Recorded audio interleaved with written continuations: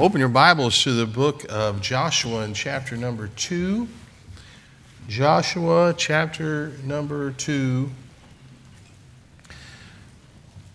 I want to read familiar passage, familiar story.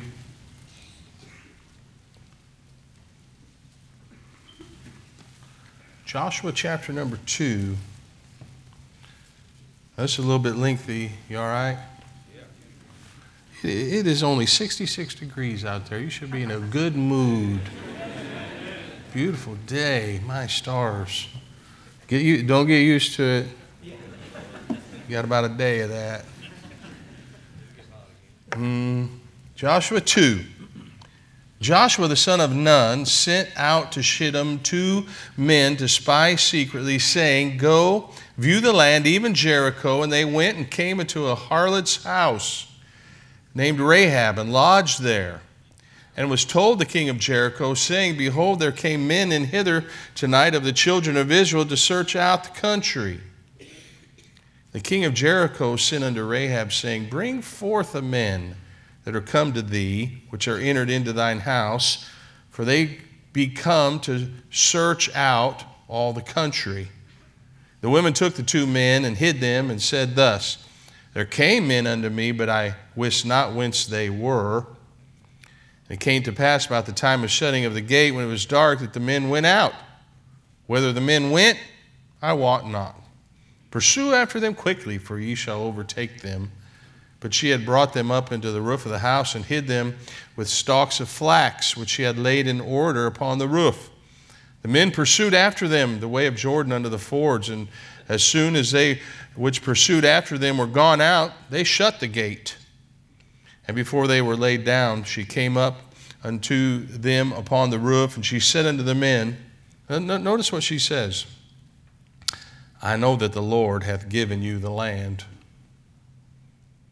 and that your terror is fallen upon us, and that the inhabitants of the land faint because of you.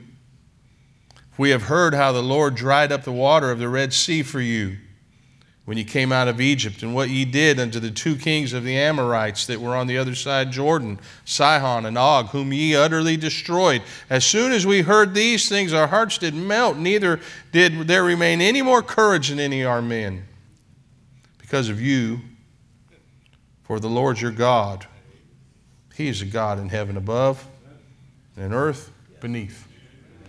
Now therefore I pray you, swear unto me by the Lord, since I have showed you kindness, that ye will also show me kindness unto my father's house, and give me a true token that ye will save alive my father and my mother and my brethren and my sisters and all that they have, and deliver our lives from death." The men answered her, "Our life for yours. If ye utter not this our business, it shall be when the Lord hath given us the land, that we will deal kindly and truly with thee." And she let them down by a cord through the window, for her house was upon the town wall, and she dwelt upon the wall. She said unto them, "Get you to the mountain, lest the pursuers meet you. Hide yourselves there 3 days, until the pursuers be returned, and afterward may ye go your way." And the men said unto her, "We will be blameless of this thine oath, which thou hast made us swear. Behold, when we come into the land, thou shalt bind this line of scarlet thread in the window which thou didst let us down by, and thou shalt bring thy father, thy mother, thy brethren, and all thy father's household home unto thee. And it shall be that whosoever shall go out of the doors of thy house unto the street, his blood shall be upon his head. We will be guiltless. And whosoever shall be with thee in the house, his blood shall be on our head, if any hand be upon him. And if thou utter this our business, then we will be quit thine oath which thou hast made us swear." And she said, "According unto your word, so be it." She sent them away. They departed, and she bound the scarlet line in the window. Can I talk to you this morning about Rahab? Let's pray. Heavenly Father, I want to thank you for your love for us. Would you use the preaching, the music, everything today to speak to hearts? Right here in this room are some who have made some mistakes, they've sinned. They've gotten away from you. They've broken your law. Right here are some believers who've done some things they regret. All of us are going to can learn a lesson from Rahab and how you used her. So I pray we'd have listening ears. In Jesus' name, amen. Thank you. You can be seated. So, what did you do you wish you hadn't done? Got a list? I mean, was there ever a day that you said, I just should have, as I used to say, stood in bed? If I just stayed in bed all day, none of this would have happened. Anybody, or is it just me? Just a handful of you? Liars. I was just in my mind going down a list of just some of the boneheadest things that I've done personally. I don't know if I want to tell you. I was in the 3rd grade when I brought an empty popcorn bag full of grasshoppers back from recess and put it in my desk. For some reason, this was a good idea. I learned something that day. 1, popcorn bag, when you roll it up, don't stay rolled up. And 2, after you open your desk, after said popcorn bag unrolls, grasshoppers jump everywhere. I locked my sister's car when it was sitting there running. Her brand spanking new 1973 Maverick Grabber. Most of you poor people have no idea what that is. And it sat there running, and my friend said, I dare you to lock it. And I did. You didn't have a beeper or a clicker in those days. You had and it sat there running, and she looked in, and the keys were in it, and it was running, and boy, was I in trouble. That's just the first 2 on my list. I got a list that involves cars and accidents and hospital visits, dumb things that could go on, and I know you have been there.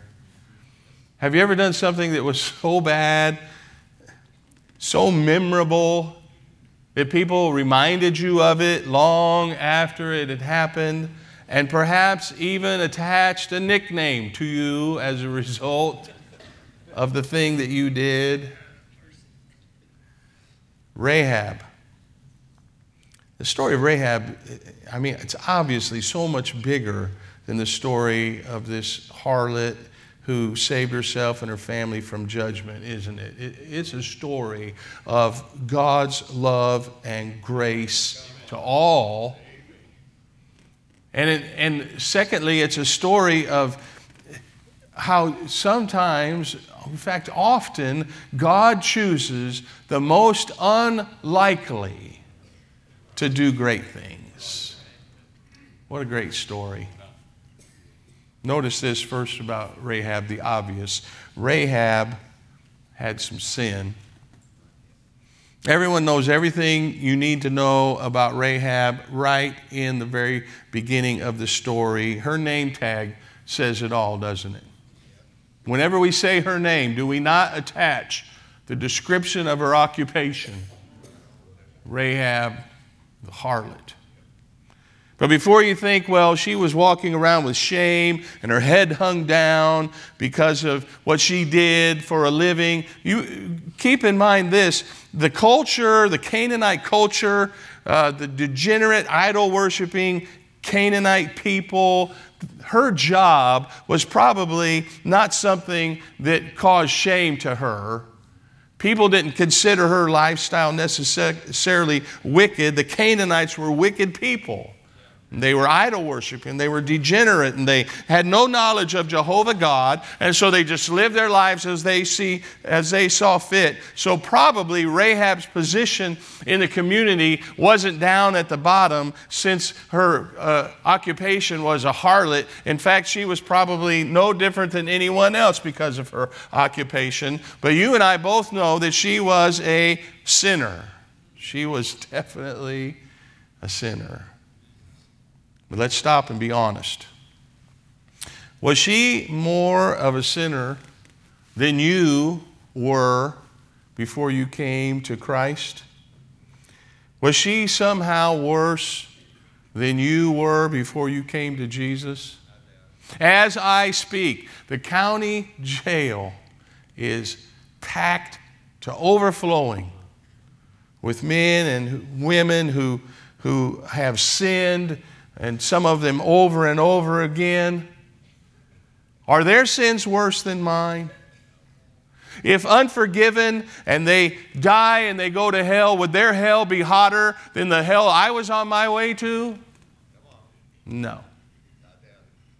And all over our city, there's drug users and there's abusers and murderers and rapists. And for some reason, we look at all the sinners around us and the sins that they commit on the scale that we have invented in our minds, and we look at them and all their sins are black. And I look at me and all my sins are just kind of off-white. We're good. Put on my suit this morning. I tied my bow tie. Aren't you jealous? Because you can't tie a bow tie. And I put on a clean shirt. And all of us got in here and we looked our best.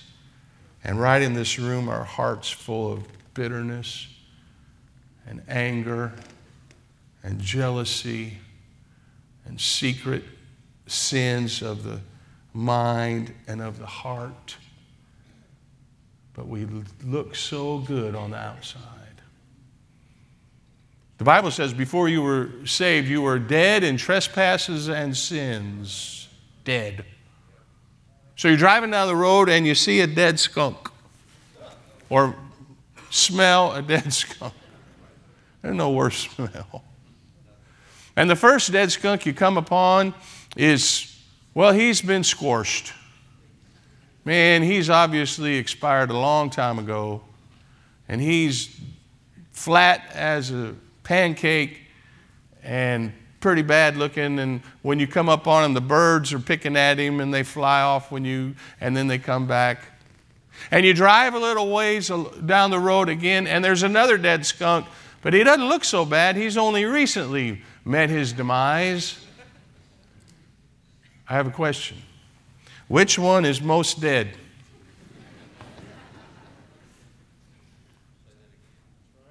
There's no such thing as one being more dead than another. Did you know that your sin, as nice as you want it to look, demanded the shedding of blood, just like the sins of those at the county jail today? And my sin and your sin, unforgiven, will send us to hell just as fast as theirs will. And my sin would have sent Jesus to the cross if I'd been the only person to live. And I sin differently for sure than the people perhaps at the county jail or the homeless that are here in our community. And I sin differently than them. And I sin differently than the headlines you're going to read about today of those who have done some of the most heinous crimes in our culture, in our community. I may sin differently, but my sin still required the blood of Jesus. I think Rahab, as you read the story, you got the idea. She knew she was a sinner. When she heard of Jehovah and how Jehovah was leading the Jews, she understood her standing with God. And you can imagine where she was and the culture and the place she's living there in Jericho, these Canaanites, and the worship that they may have taken place to these false gods that they worshiped. And her visits to the idol temple did not bring any satisfaction to her soul. And all this false worship and idol worship left her empty inside. And although her lifestyle, even though it was probably accepted by the culture, did nothing to fill this void that she had in her heart and in her soul. You ever, when you read or you hear about some unsaved person and the lengths that they will go to fill the void in their life, doesn't it confuse you sometimes?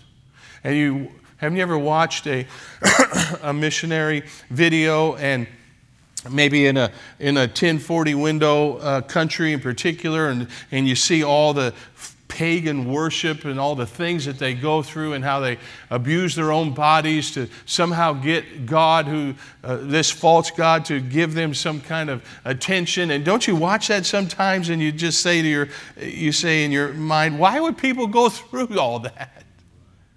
Why would they do that to themselves? And why do they worship those false idols? And why do they do this? And why do they go seek out these pleasures trying to fill a void? And that's all people are trying to do around the world, is fill an emptiness that only God can really fill. She knew she's a sinner. Evidently, she knew she couldn't save herself. She even mentioned, didn't she, the Red Sea crossing. And if you'll look at it and you'll look at the timeline, the Red Sea crossing happened probably before she was even born. But those victories that she had heard about, how God had given them victories over their enemies on the other side, and how God had given him those victories, it caused her and her people to fear. And she lived in this wall, and of course the walls of Jericho are famous.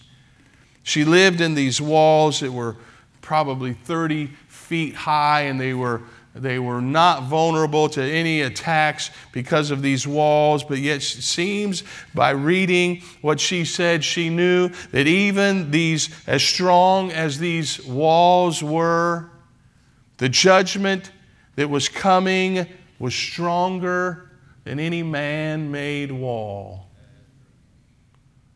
And isn't it like men, isn't it like us humans, to build walls we think are stronger than God? Man always is building walls he thinks will keep God out. And so the intellectual man, he builds walls of atheism and intellectualism and relativism and humanism, and he builds these great walls and he gives them fancy names and uses all kinds of scientific language, thinking God isn't even big enough to bring down these walls.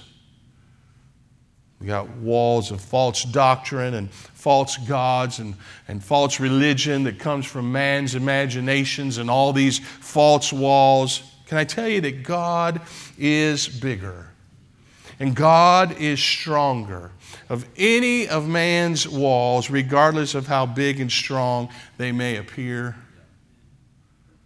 And not only is God bigger and stronger than those walls, if you're sitting here this morning and you're thinking of your own sin and perhaps your own problems, can I tell you that God is bigger than your sin? And God is bigger than your problems in your own world. And God is bigger than the problems in our country and bigger than the problems in our world. And maybe all of us could take a little lesson from Rahab, who lived in the walls and understood how strong they were and how impervious to enemy they were, but knew that God was bigger. You may be facing some wall and might be fear. Can I tell you, God is bigger? It might be doubt. Can I tell you, God is bigger? There might be some pain. God is bigger. It might be some addiction. God is bigger. It might be some sin. God is bigger. It might be lust. God is bigger. Can I tell you, our God is bigger. His love is bigger. His grace is bigger. His strength is bigger. God is bigger than any wall that you or anybody else might build. Rahab evidently understood that. Not only that, she realized that salvation, if it was going to come, it was going to have to come from outside. You ever thought about how these two spies, and it's obvious God works this way, these two spies who just were given this job to go into Jericho and kind of search it out and figure out what's going on, that immediately they made their way to this woman's home, to Rahab? Was it just some coincidence that the first person that they meet as they enter Jericho is just this woman, Rahab? Or maybe here's a possibility. God reveals himself to mankind. In other words, nature. Nature points to a creator. And if you have a brain and you can go outside and you can look around at our universe and just our creation, just the physical earth, and not in your heart understand that there was a creator, something wrong in your head. Because nature points to God.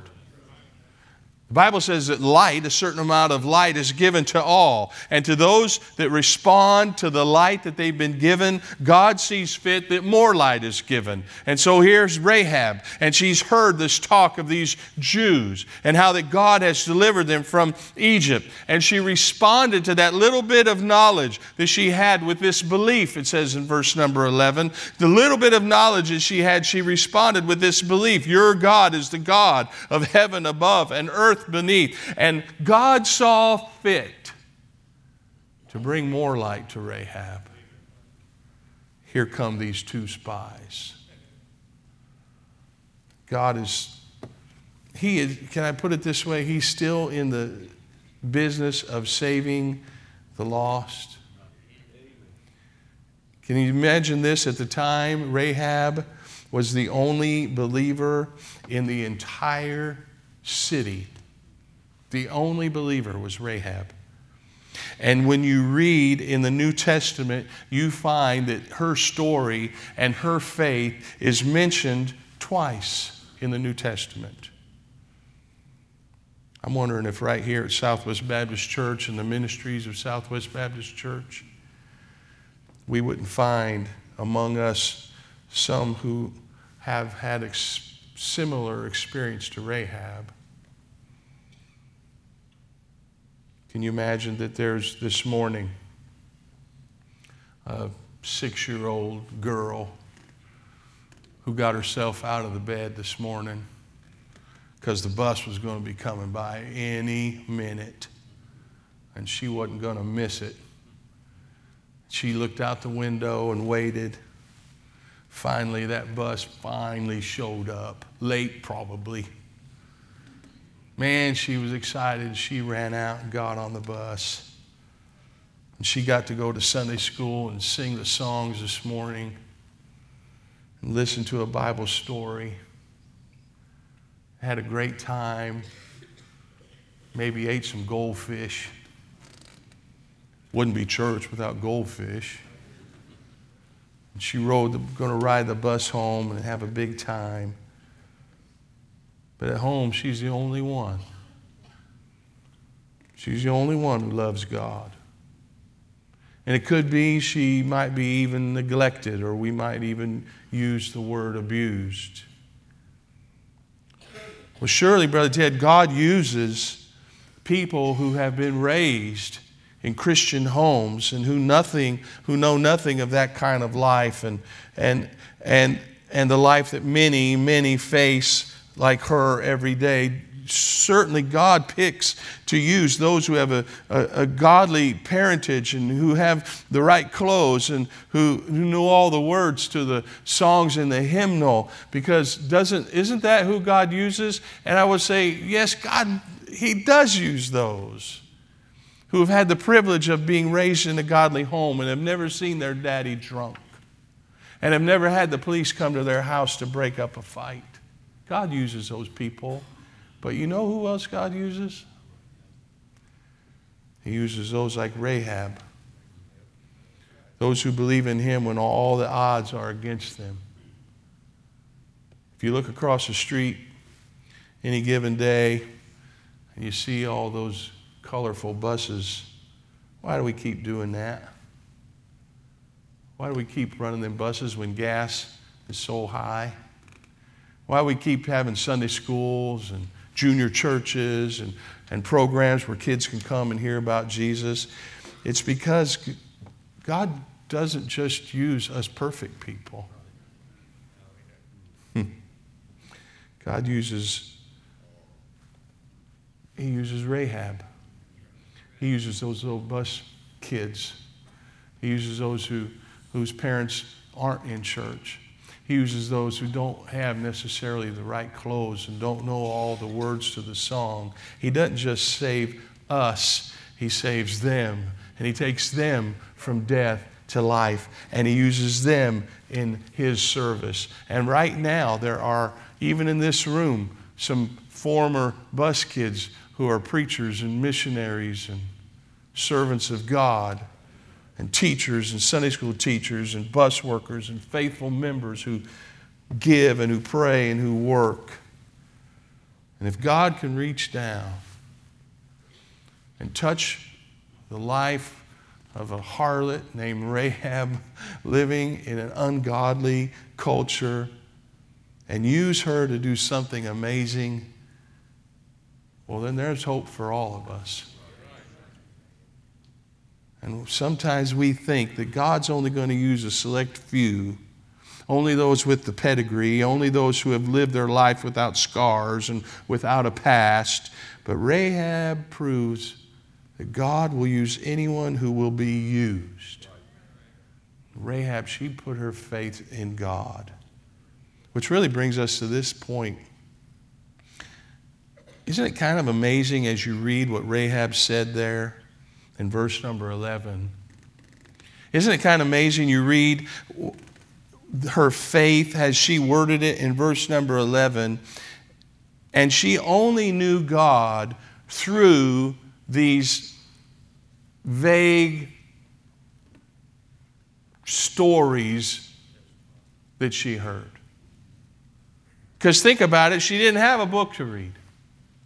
She had no inspired book to read. She had no belief that had been passed down from her parents. She didn't have that. She had no prophet who had preached to her people in the name of God. She didn't even have a Jonah. She didn't have an Elijah.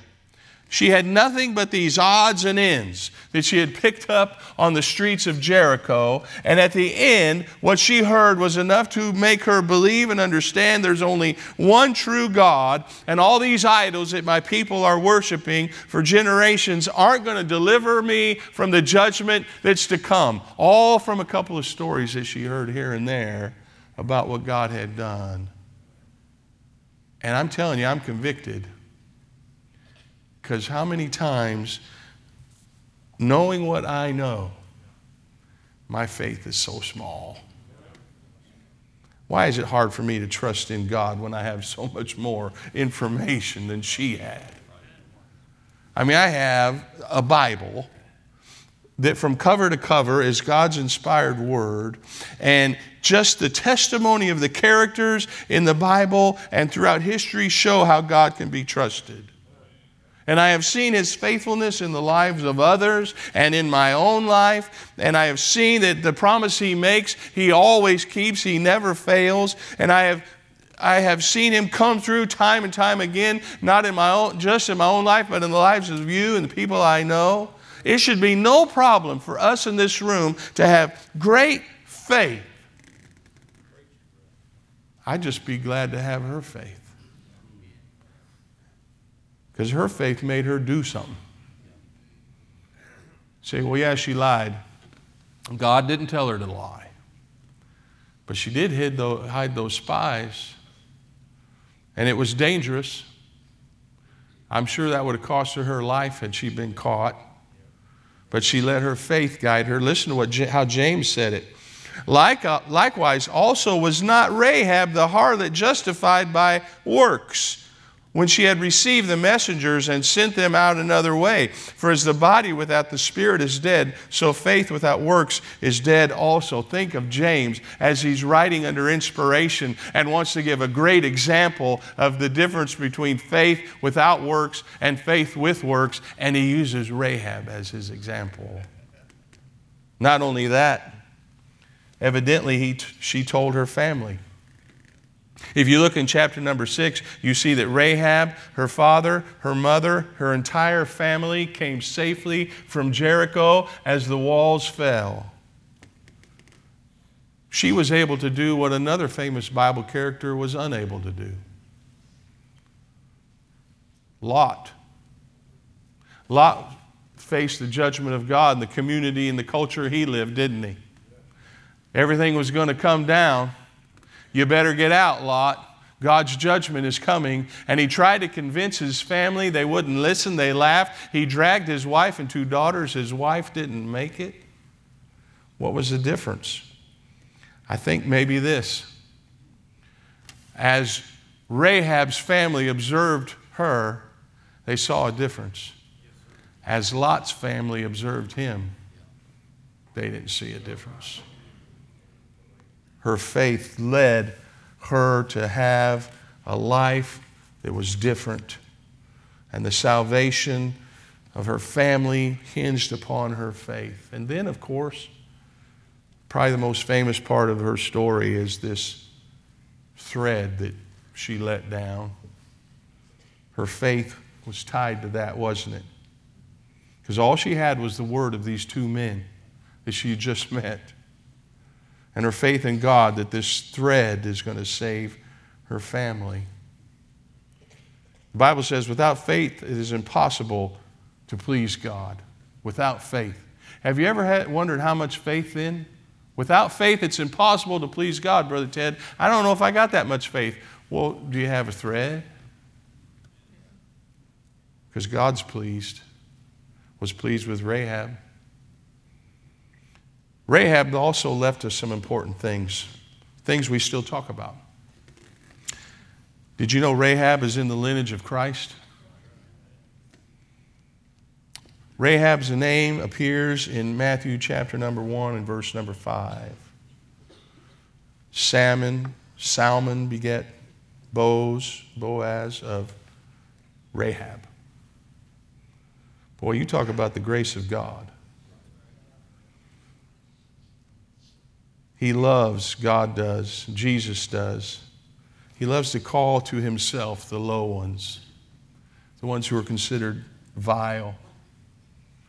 In his lineage are listed incestuous Tamar, the harlot Rahab, idolatrous Ruth, adulterous Bathsheba. Jesus, the friend of sinners, took Rahab from literally the gutter to being eternally famous. Chapter number 11, you know, the hall of faith.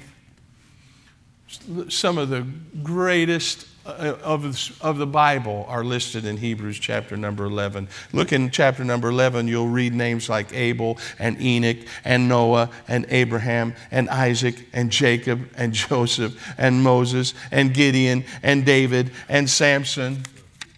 I mean, the biggest names of the Bible are in Hebrews chapter number 11. Listen to what it says in verse number 33. Who through faith subdued kingdoms, wrought righteousness, obtained promises, stopped the mouths of lions, quenched the violence of fire, escaped the edge of the sword, out of weakness were made strong, waxed valiant in fight, turned to flight the armies of the aliens. Women received their dead raised to life again. Others were tortured, not accepting deliverance that they might obtain a better resurrection. Others had trial of cruel mockings and scourging, yea, moreover, of bonds and imprisonment. And among these names and these great deeds of people of the past, 2 names stand out because 2 are of women. Sarah, of course, I mean, the wife of Abraham, the mother of Isaac, you would expect a name like Sarah to appear. The other, of all the women in the whole history of the world that God could have picked to put in His hall of faith, Hebrews chapter 11, verse number 31, by faith the harlot Rahab perished not with them that believed not, when she had received the spies with peace. Wow. Then there's this. There's this red thread. This scarlet thread. The scarlet thread in this story was to Rahab and her family what the blood on the doorposts had been to the Hebrews in Egypt. The way of salvation is always the same. It's the shed blood of the Lamb. And this scarlet thread, it runs literally in the whole Bible from Genesis to Revelation. And when the first hint we're given that there's going to be a scarlet thread is in the very Garden of Eden when God clothed Adam and Eve with animal skins. He protected them from His wrath, where blood is first shed. And this scarlet thread can be seen by Abel and the more acceptable offering that he gave to God, because Cain thought that he could come to God in the merit of his own work and his own deeds. And Abel knew the shedding of blood. Without the shedding of blood, there's no remission of sins. The scarlet thread. And everywhere in the Levitical law, the emphasis is on the shedding of blood, and we see the scarlet thread in all those offerings, the major offerings in the feast days and in the Day of Atonement and in the dedication of the temple, and all throughout the Old Testament era, the rivers literally of blood that flowed from the altars of Israel all remind us of that scarlet thread. And finally, we come to Calvary. And we understand the significance of all of it. Because we see Jesus and He takes the cup, the Bible says, and this is the new covenant in my blood. For as much as ye know you were not redeemed with corruptible things as silver and gold from your vain conversation received by tradition from your fathers, but with the precious blood of Christ.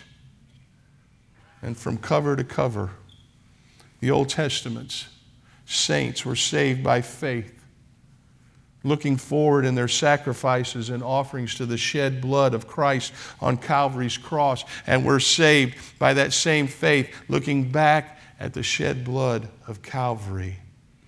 No scarlet thread, no salvation. No blood on the doorposts, no salvation. No scarlet thread bound by faith to our hearts, no salvation.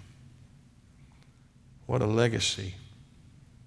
What a legacy that Rahab left us. And think of that, we're still talking about her faith to this day. We're still amazed that we can read her name in the lineage of the very Son of God. Her name is there. We're still amazed that we would see her name in His lineage. It's amazing that we would see in Hebrews chapter 11, in this hall of faith and the high honor given to those men whose names are mentioned. And we see in amongst that Rahab. Who can God save? Will He really save anyone who puts their faith and their trust in Him? What about those who've really sinned, Brother Ted? What about those, the really bad ones? Yep, even Baptists. He'll save them. And atheists. And good people. And bad people. No one is so low He can't reach them. Isaiah 59, I behold the Lord's hand is not shortened that it cannot save, neither His ear heavy that it cannot hear. Aren't you glad it's not a person's parentage or pedigree or their past, bad or good, that puts them in a position not just to be saved, but to be used by God, because God can and does use anyone who will act on faith in Him. God will even use you if you'll let him. Well, but I don't have much faith. Well, the New Testament talks about faith the size of a grain of mustard seed. The Old Testament talks about a thread. My faith is weak. Well, you can do what Rahab did and take what little faith you have and tie it to him and find that God has yet to let down a single person who trusted in him. And you might be sitting in this room and you might think your sin is so big. It's so big, Brother Ted, that even God can't forgive. Oh, you're so mistaken. In fact, you're the one he can't wait to forgive. But Brother Ted, here's what I've done, and I've messed up so bad that even my name reminds me of it. And people know about it, and they remind me of it, and my past is right in front of my face all the time, and all the bad things I've done. Can I tell you, God, the walls aren't so big that God can't tear them down. But I can't be used like so-and-so because the way I grew up or the things I've done. I can't be used like that person. Boy, if I could only be used like them. You're forgetting about Rahab. You're forgetting about how God used her and then mentioned her twice more in the New Testament. What a testimony that God would take the lowest of the low and then turn around decades, centuries later and talk about her great faith. If you're a sinner this morning without Christ, if you don't know him as your Savior, there's never been a time you've trusted in him. Maybe this morning he's convicting your heart of your need of salvation. We're going to have a time of invitation. There'll be men and ladies. Be glad to take a Bible and show you exactly what the Bible says, how you can know Christ, how you can know the forgiveness of sins, how you can know that heaven will be your home. And if you're here this morning even wondering, can God use me? Can God use people like me? People who haven't had a perfect home or haven't been perfect and don't know all the words to all the hymns in the hymnal? Listen in chapter number 6, starting in verse number 20. So the people shouted when the priest blew the trumpets. And it came to pass when the people heard the sound of the trumpet, the people shouted with a great shout. The wall fell down flat. So that the people went up into the city, every man straight before him. They took the city. And they utterly destroyed all that was in the city, both man and woman, young and old, and ox and sheep and ass, with the edge of the sword. But Joshua had said unto the two men that had spied out the country, go into the harlot's house, bring out thence the woman, all that she hath, as ye swear unto her. And the young men that were spies went in, brought out Rahab and her father, her mother, her brethren, all that she had, and brought them out to her kindred, and left them without the camp of Israel. And they burnt the city with fire, and all that was therein, only the silver and the gold and the vessels of brass and iron, put in the treasury of the house of the Lord. And Joshua saved Rahab the harlot alive, and her father's household, and all that she had. And she dwelleth in Israel even unto this day, because she hid the messengers which Joshua sent to spy out Jericho. God can use you. Not only will he save you, he'll use you. Would you bow with me? I want to have a time of invitation. Before I do that, I would just ask a question. How many would say, Brother Ted, I don't know that I'm saved. I don't know that I'm on my way to heaven.